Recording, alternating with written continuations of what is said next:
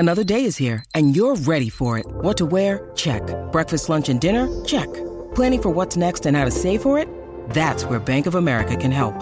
For your financial to-dos, Bank of America has experts ready to help get you closer to your goals. Get started at one of our local financial centers or 24/7 in our mobile banking app. Find a location near you at bankofamerica.com/talktous.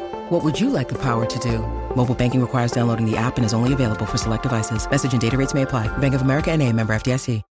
When you need mealtime inspiration, it's worth shopping Kroger, where you'll find over 30,000 mouth-watering choices that excite your inner foodie. And no matter what tasty choice you make, you'll enjoy our everyday low prices, plus extra ways to save, like digital coupons worth over $600 each week. You can also save up to $1 off per gallon at the pump with fuel points. More savings and more inspiring flavors make shopping Kroger worth it every time. Kroger, fresh for everyone. Fuel restrictions apply.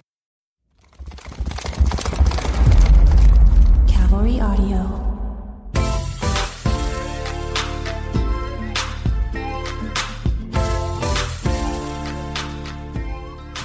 Hey, beautiful people. Welcome back to Forever Young. And today we have an exciting episode for you. We're going to be talking about Botox, history, origins, its uses, its pitfalls, and how to avoid some of these common issues. Well, you know, everyone these days is getting Botox, and we're here to talk to you about the right way to get it, why you should get it, the areas that you can use it for, and the cosmetic and non-cosmetic applications for it. Interesting part about it is, what is Botox? And we're going to not necessarily talk about it as Botox because that's the brand name, because there are a bunch of different types of this same type of, we'll call it a molecule. But where did Botox come from? Sure. The interesting part is that back in the 70s, this was actually being tested by ophthalmologists, which were really used for ocular dystonias. And these are things like strabismus, when the eyes themselves are, we commonly known as cross-eyed or things like that. And in testing this initially on some monkeys treating strabismus, the researchers noticed that the forehead wrinkles started to smooth. And Dr. Jean Carruthers and her husband, again, around in the 80s, were first starting to use these on humans. And this was, onabotulinum toxin. This was something that was injected into the ocular muscles or the muscles around the eye. And they noticed that it helped reduce the muscular contraction. And so from that moment onward, people realized that this could be used for cosmetics and a whole litany of things. And so, I think what we'll do is we'll kind of go into some of the basics. So we'll talk about where we get it from. And really, it's a bacteria. It's called Clostridium botulinum. And it's known to cause something called botulism. If taken in high doses, it can cause a lot of problems. But interestingly enough, just like we took penicillin and used a bacteria for that, there's a lot of good things we can take from so-called bad things. And we realized that if we take this bacteria, we purify it and make it a purified protein, we can actually use it and place it into a muscle and make that muscle not fire as much. So what it does is the way it works, and it's very complicated, we're not going to get into all the details, but acetylcholine binds to a receptor, and then it makes a muscle fire.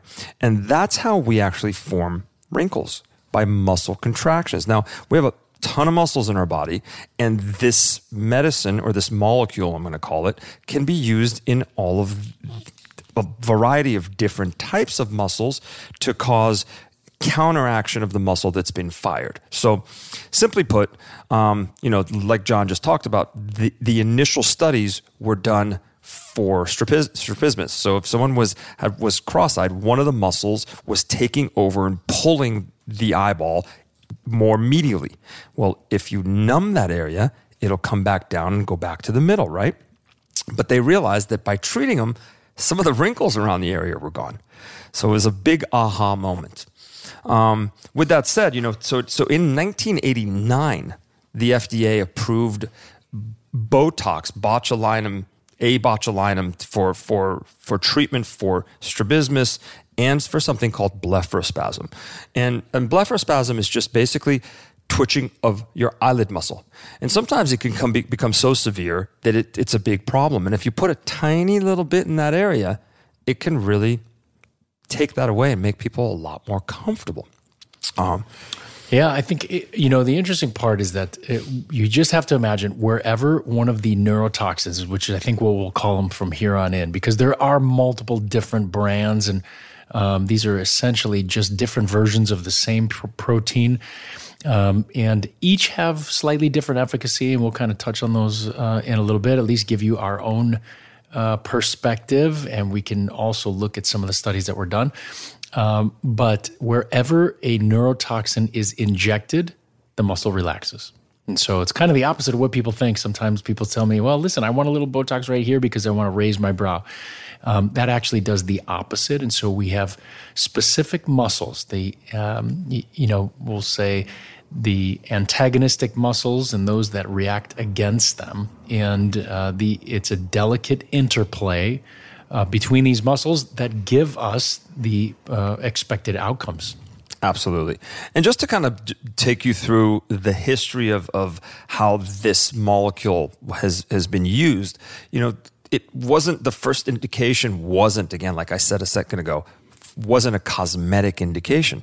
Cosmetic indication actually came in years later, and it's only been about almost 20 years that we've been using it cosmetically. So 2002, we started using them for the frown line. So these two lines that go in between your eyebrows when you furrow your brows, that's where you put Botox to get rid of those. And that was the first indication for something called Botox Cosmetic. And now we have multiple different brands, like John was saying, and the brands can be from different companies. And in Europe, they even have more brands, but they all generally do the same thing.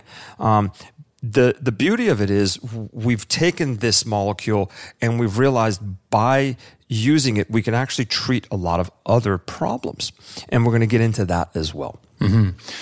So as far as the indications for Botox, really generally when we think about it, we're going to talk about it from a cosmetic standpoint. And we're really relying on this as one of the best drugs that we have to reduce the signs of visible aging.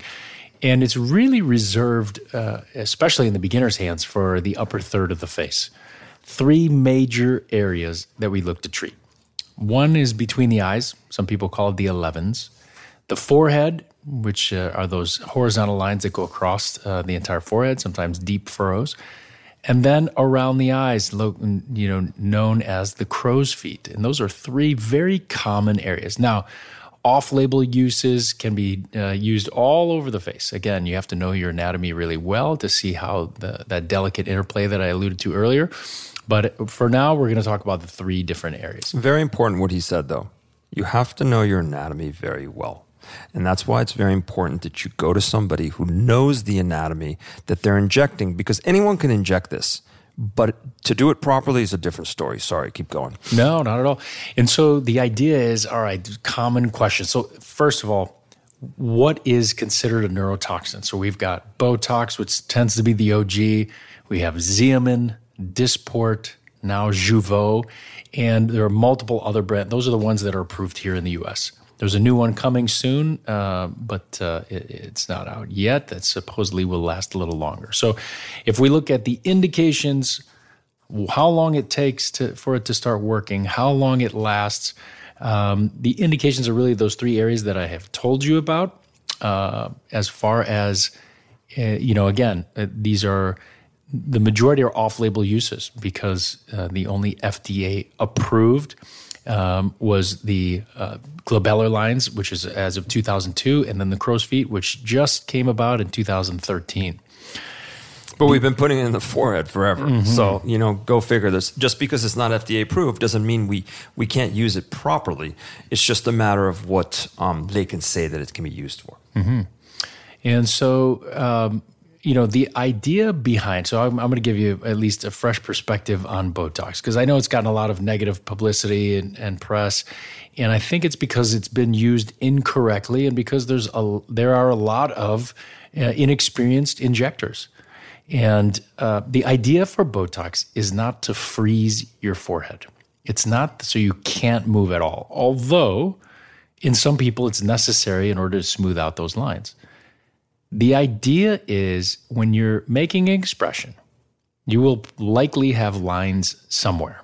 Even my little 5-year-old twins, when they make an expression, they have lines in their forehead, but the lines go away when they're done or in repose. So the idea behind Botox is really to reduce the natural resting tension of the portions of the face that we inject. So from the forehead and crow's feet and glabella, the idea is to essentially weaken the muscle so that resting potential doesn't occur. And when you're in repose or not making an expression, everything looks youthful and smooth.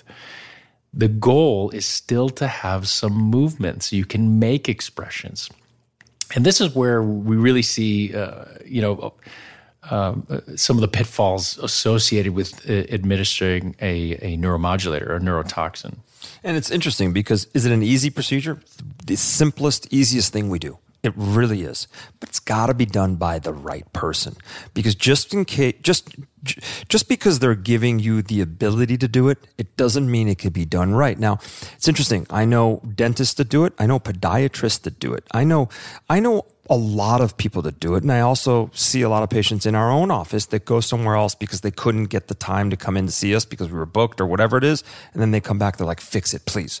I would say 3 of the most common things that you can see when Botox is quote unquote botched. And it's really just not reading the anatomy correctly.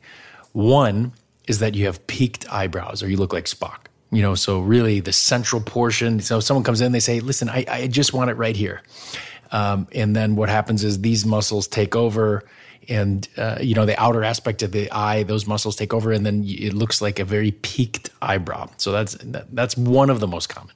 2 is the other one is when the brow drops.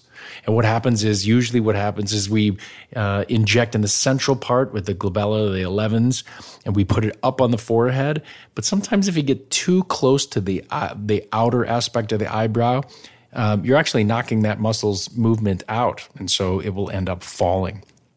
And the third, I think, most common issue would be, and that second also includes, essentially getting a lid lag or when the upper eyelid, looks like it's droopy, just because some of the product has migrated to that area.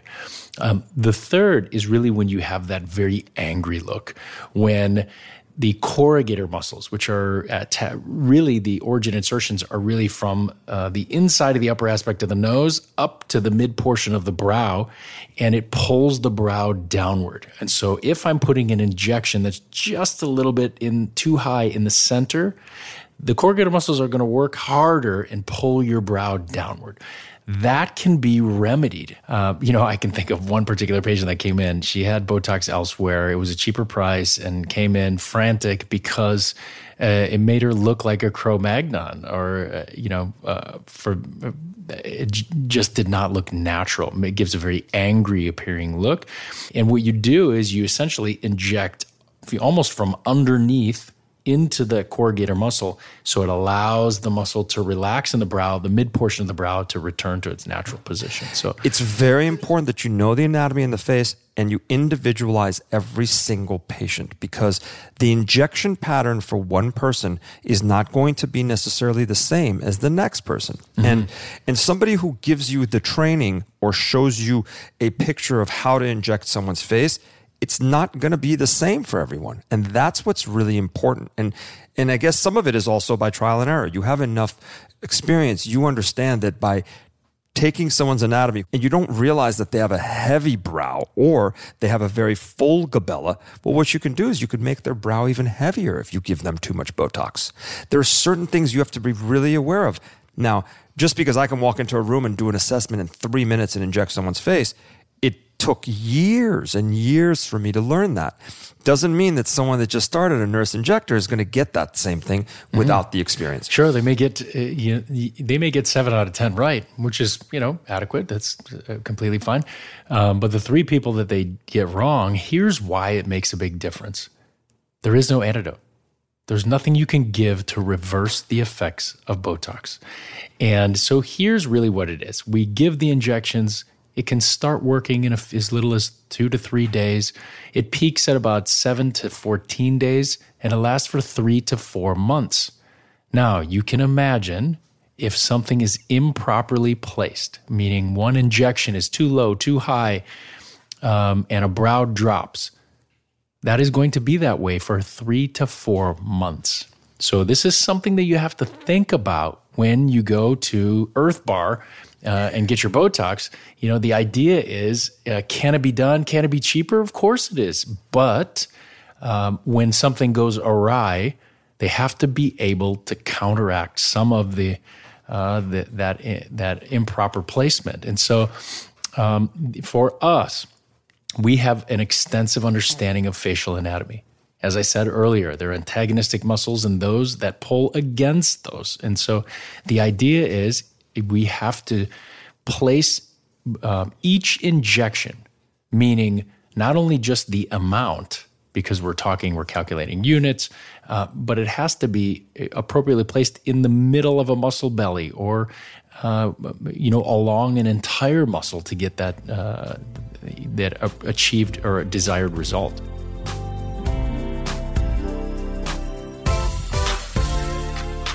We hope you're enjoying this episode. If you'd like more information about our practice, you can check out our Instagram.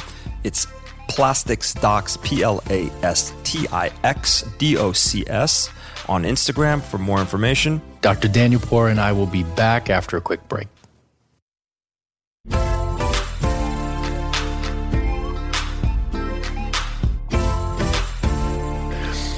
As far as how many units does the average person take? It's very interesting. I was going to say exactly this. It's just like the rest of the motto of our practice. Less is more. Always can add more. This is something that John said years ago, and I have kept with it forever. It's always, listen, I'm going to give you less. If I need to give you a little bit more, I can always give you a little more in 2 weeks, but I can't take it away. And Botox is very important. Now, again, to me, and to Dr. Lakey, we like to have people have a little bit of movement. We are used to injecting celebrities that are still working celebrities that need to show emotion, but yet they don't want to age prematurely. So we have to make sure that there is a little bit of movement. However, that movement is not going to create deep wrinkles over time. So again, let's go over dosage and how much. Each person's a bit different. I will just standardize. Men will require more because their muscles require a little bit more. They're a little bit bigger and they fire a little bit harder. Now, does that mean every man? No, but the majority of them need a little bit more Botox than a woman does. That's the first thing. Second thing is these corrugator muscles, or the muscles that are in between our eyes that cause those 11s or the frown lines. They require a little bit more than the ones that are the forehead lines. And again, each patient's a tiny little bit different. We work with units. Some doctors will say areas. We like to do it with units because we know exactly precisely how much we're putting in each area. As far as indications, we talked about the placement and where it needs to go, but we didn't really talk about age. And one of the important things is how early is too early. There are a couple different factors. Again, we can talk about the fact that there's a genetic, aspect of people who have very heavy brow and, thickened skin or things like that. But ideally, what happens is these lines, or not ideally, I would say, over the course of time, lines form perpendicular to a muscle. So anywhere you find a muscle that's on the body, especially in the face, perpendicular to it, there's a line that forms. And these muscles are attached directly to the underside of the skin. And as you contract that muscle, it creases the skin over and over and over until eventually that crease stays. Now, some of this has to do with what I talked about earlier. It's just the natural resting potential of the muscle. It's always continually firing to at 10%. And just to eliminate that bit alone can make you look younger. And so as far as indications, now, most people start probably in their 30s, because they start seeing some of these little lines. However, studies now show that you start this as early as your 20s, you probably won't have any wrinkles till you're 50. Now, what is the right age? Well, I think it's all patient specific. I agree. And if I could tell you, if we can get a hold of everyone in their mid-20s and start Botox on them, wow. If I can do a study on that and show you the difference of somebody who did it and didn't, I will show you that person that started in their 20s and did Botox for someone that didn't will look significantly younger when they're 50, 60 years old. This is why Botox is used. Keep that in mind. I'm going to tell you again. I'm not here to reverse your wrinkles. I'm here to prevent them. That's the key for Botox. Botox is by far the best tool in our armamentarium that is simple and that can slow the progression of aging. Now, is it for the full face? Dr. Lakey said, no. Most of Botox and its real big bang is upper third of the face, forehead lines, what we call these frown lines or the 11s, and then the crow's feet, the lines around the eyes. Those areas, if you look at someone as they go from decade to decade, from their 20s to, let's say, their 80s, those are the lines that really show aging in someone. Now, some of the other stuff are sunspots or the laugh lines. Those are different, and we'll talk about those. But if you can prevent deep forehead lines, deep frown lines, and big, deep crow's feet, well, the chances are you're not going to look significantly older, at least for the upper third of the face. And that's what it's there for. Now, the recommendations we both give to most patients is, listen, do this 3 to 4 times a year. Whenever you feel like the wrinkles are coming back, if it's really bothering you, come and do it. Because again, the less you form those wrinkles by moving your muscles up and down or side to side, the less those wrinkles are going to form, and therefore the less chance that they're going to become permanent. That's the key to what we're trying to do, not give you permanent wrinkles. Yes, it's interesting. We were talking about stories earlier, and a specific population that may come in. The two things that we see very commonly in Beverly Hills, and sometimes there are specific population that tends to have a very heavy brow. And so the idea is, if placed correctly, we should have smooth forehead, smooth area between the eyes, and a slightly raised outer brow for females. For males, we keep the brow nice and straight all the way across. Now, there are some fun areas that we can, listen, if you're an advanced Mac Daddy injector, this is where you can start having some fun. The idea is not we're putting Botox all over the face, because you got some pretty important muscles that are involved in speaking, chewing, making expressions. But you can do some amazing things. You can reshape the face by placing Botox in the masseter muscles, which are the jaw, or big chewing muscles on the side. This was very common in Asia because there was a subset of population that had very wide faces. And so they would contour the face simply by reducing the density of the masseter muscles. Now, this was a side effect of treating people who grinded their teeth at night. And so bruxism was, or grinding your teeth was just a real big problem for a lot of people. And so they figured, all right, well, let's try Botoxing the masseters. They found 2 things happen. 1, they stopped grinding their teeth. 2, faces look slimmer on the outside. So this was an added bonus. Absolutely. We have dentists and oral surgeons that send us patients all the time that they put in caps or they put veneers in, and they're breaking through them because that muscle, the masseter, and if you take your finger and just literally put it right by your cheek and bite down, you can feel that muscle fire. Now, some people have very strong masseters. Some people don't. And really, the Asian population has a very round face with very strong masseters. Interestingly, if you give some Botox there, you can really slim the face. But I have seen how beneficial it is for people who have been crying. I do it myself for myself because I've broken a couple teeth because I grind really bad. but it really works. It's very simple. It's all that stress. He stresses me out. No, but it really works, and it really works well. And there's really zero downside to it. That's the beautiful part about it. It costs money. That's really the only thing that's the downside.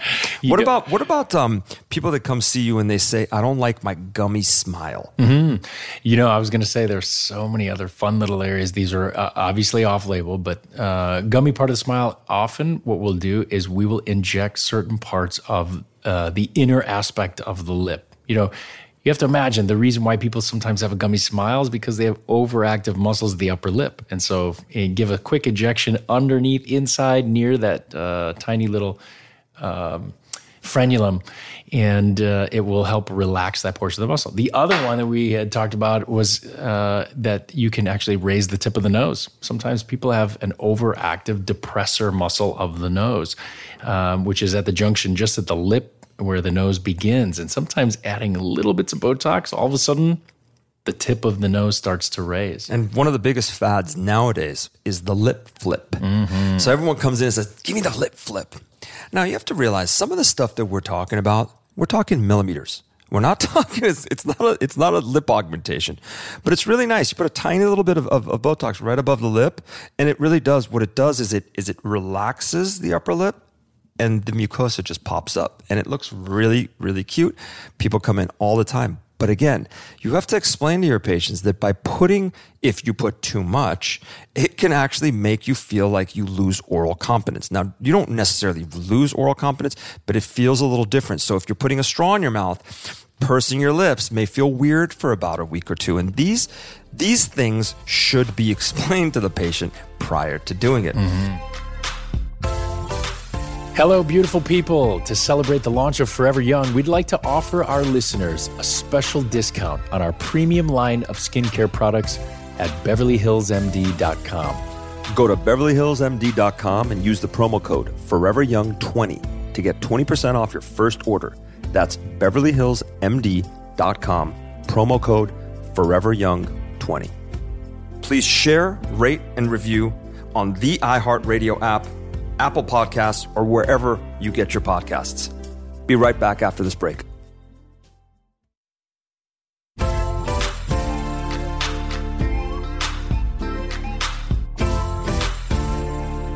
My favorite place to put Botox, or one of my favorite places, is in an area called the platysmal bands. Now, platysmal bands are those dreaded bands that form right down on your neck. So if you show yourself an exaggerated smile, you can see these bands that form. Now, no matter what happens, the older we get, this sheet-like muscle that we were born with, kind of a vestigial muscle because we don't necessarily really need it, it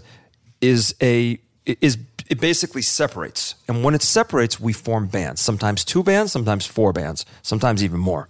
All we do is take Botox and go up and down those bands, and literally it can efface them. It could make them nice and smooth as long as they haven't been there for a very long time.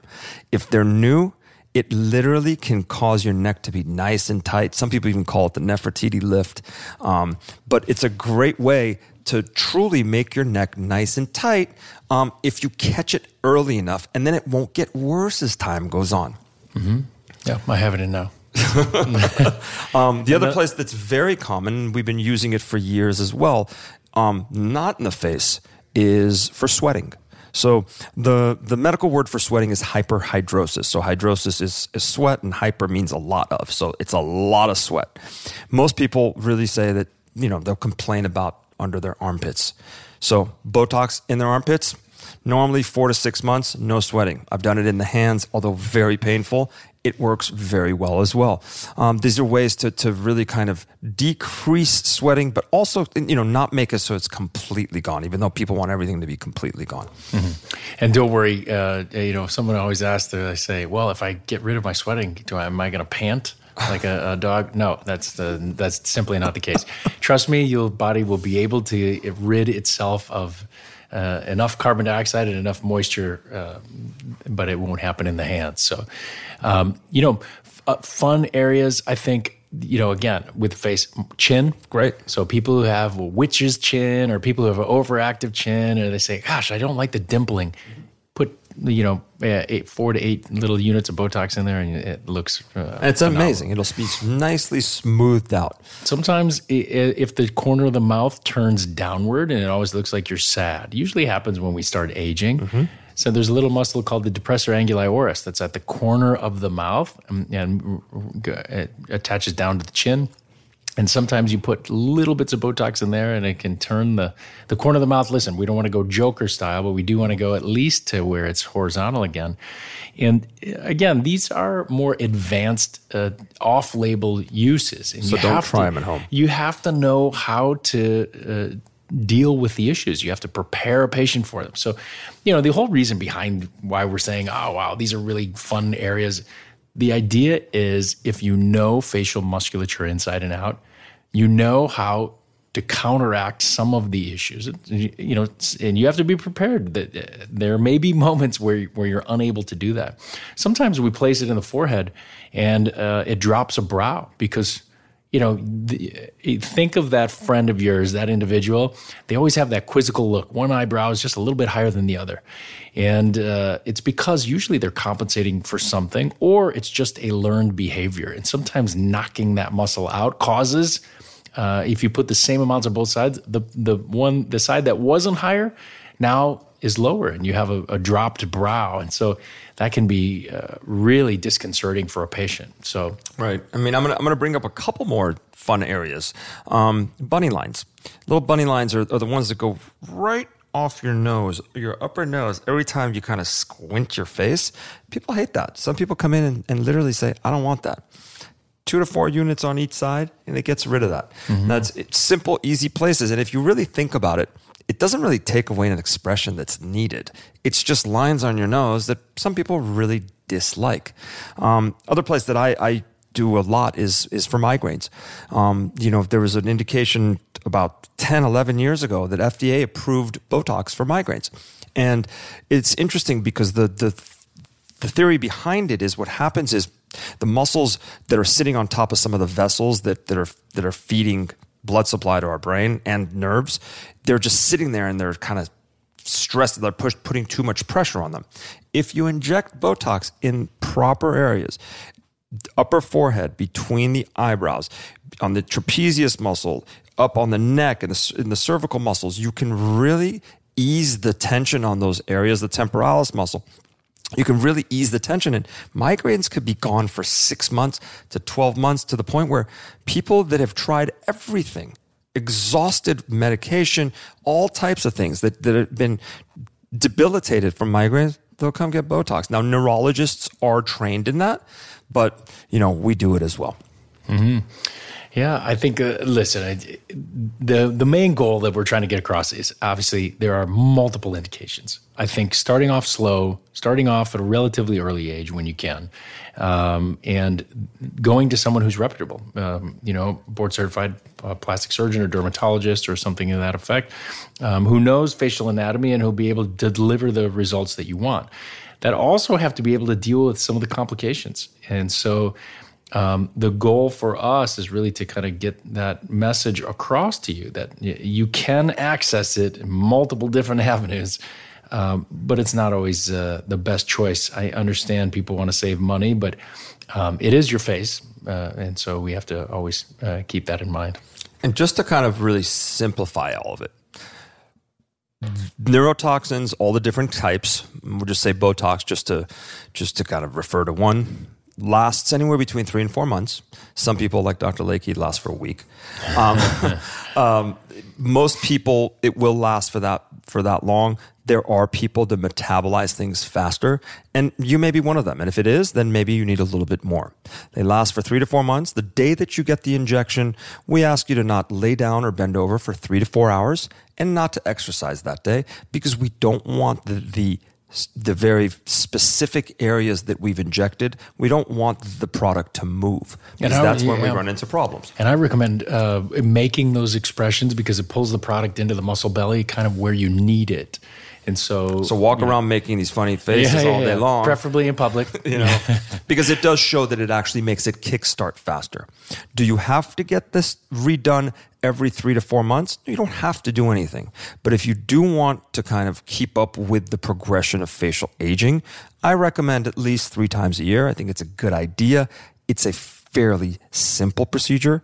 The biggest complication with it is you may have a tiny bit of bruising, and that's it in our hands. Very, very rarely do we have any other problems. Sometimes we need to give people a little bit more because we are very conservative. It's something that does not hurt. We use the smallest, tiniest little 33 gauge needle that we import from Japan that is like smaller than an acupuncture needle. People are very scared to get injected in their face immediately, and they come in and they're like, that's all it was? That was a piece of cake. We don't use anesthetic. We don't use numbing cream. We use a little bit of ice to keep the area kind of numbed up. Usually, basically shrinks the blood vessels as well as offering some, type of anesthetic. And one of the biggest questions I answer on a regular basis: if you do it once, do you have to keep doing it? No, you don't have to do it. Nothing's going to happen. If you do it once and you don't like it, don't ever do it again. But that's never happened before. Mm-hmm. People come in, they love the way they look because it really just makes people look refreshed. Yeah, I think if you're asking, again, another common question is, how many units do I need? If you're treating all 3 areas, I would say for females, you probably need anywhere from 32 to 36 units, which would be a reasonable amount. And then for males, I would say anywhere from 36 to 44 units, depending on how, deep the creases are around the eyes, how deep the furrows are to the forehead, and also how high the hairline is. So we're covering more territory. And so if you've got a receding hairline, obviously what you don't want is a smooth forehead, and then it starts forming little lines that are just before the hairline. So, and as far as pricing, that's going to be, demographic specific. Here in Beverly Hills, I think it's probably anywhere from, at a board certified physician's office, it's probably going to be, $15, $18 a unit, something like that. And so it can be costly, but it can have great youthifying effects. Yes, and again, well worth it, because imagine if you keep up with the wrinkles and don't have them form, you never have to treat them. And that's the key behind this. Always remember, prevention is better than treatment. So if you can prevent something from happening, it's the reason we get colonoscopies, right? We don't want to get colon cancer. So this is really the same premise. What we're doing is giving you Botox so we prevent the formation of wrinkles that one day we're going to have to treat. The other thing that people ask a lot is, can you lift my brows? Sure, we can lift your brows. There's an extent to how much we'd like to lift your brows because we don't want it to look super fake and weird. We don't want you to look surprised. And there are different injectors with different injection techniques, but in our hands, if we do lift your brows, it's very subtle, so it looks like it belongs to your face and it's not drawn in. I can say confidently that if we see you walking around the street and you have a very strange look on your forehead and it's you're unable to move it, it's not coming out of our practice.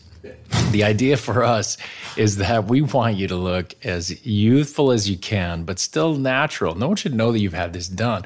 Even for people who come, on their lunch breaks and things like that, they come, and I would say the most unnerving thing right off the bat is it looks like you've got about 10 mosquito bites on your forehead. That usually goes away in about 20, 25 minutes. And by the time you return to work, no one should really know that you've had anything done. And so that is the goal that we stick by with almost every single procedure, and that's one that I'd stick to here. Absolutely. I think we've really done a thorough job talking about all of the pros, the cons, the benefits of Botox. And again, it's one of the most widely used cosmetic procedures around, and it's good to know. However, if you have questions, you can always send us your questions, and we are happy to answer them next Tuesday or the Tuesday after, because I know each person has a different experience, and maybe you had an experience with Botox that wasn't good, and maybe we can kind of help you out with that. Quick little tip, anybody out there who is listening, and let's say they did get Botox, and all of a sudden their eyelid looks a little droopy, One of the treatments that you can use, at least temporarily until it wears off, is an eye drop that's called aproclonidine. And what it will do is essentially stimulate what's called Mueller's muscle on the upper eyelid, and will raise the eyelid as best it can until your Botox wears off and you can see some more symmetry. And I'm going to dispel one myth before we sign off. There are no topical alternatives to Botox. I've had people that have hit me up and said, I have this cream I put on and it's just like Botox. There isn't. Botox has to be injected into the muscle. However, through a little bit of formulation, Dr. Lakey and I came up with the One Drop Rewind. That's part of our skincare line that actually really helps with wrinkles, and literally just a small drop of it in the areas that you don't like your wrinkles can not necessarily freeze, but it can eliminate and soften the appearance of those wrinkles, similar to Botox. The difference is you have to put it on a regular basis, but again, there's no injections and it works really nicely. It's something you can try if you don't have access to Botox. Mm-hmm. You can really feel that tightening effect. And ultimately, if you can you imagine, if you can tighten areas 1 millimeter on 30 different points of the face, that's a significant change. 30 millimeters. Thanks for listening in. Listen, thanks for spending your time with us here at, make sure you follow us at Forever Young. And if you're interested, you can look at our 2 Instagram sites. One is Plastics Docs with an X. The other is Beverly Hills MD. And we look forward to seeing you next week. And that particular topic is going to be getting your skin summer ready and how to take care of it in the summer. Follow us on the iHeart app, Apple Podcasts, or wherever you listen to your podcasts. Look forward to hanging with you again next Tuesday. We'll see you next Tuesday on Forever Young. From iHeartRadio, Forever Young is a Cavalry Audio Golden Hippo production. We are produced by Brandon Morgan.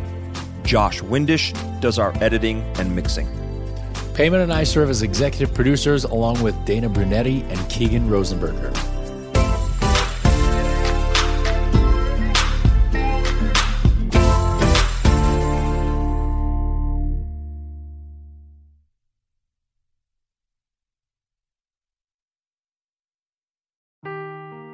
Seeking the truth never gets old. Introducing June's Journey, the free-to-play mobile game that will immerse you in a thrilling murder mystery. Join June Parker as she uncovers hidden objects and clues to solve her sister's death in a beautifully illustrated world set in the Roaring '20s. With new chapters added every week, the excitement never ends. Download June's Journey now on your Android or iOS device, or play on PC through Facebook Games.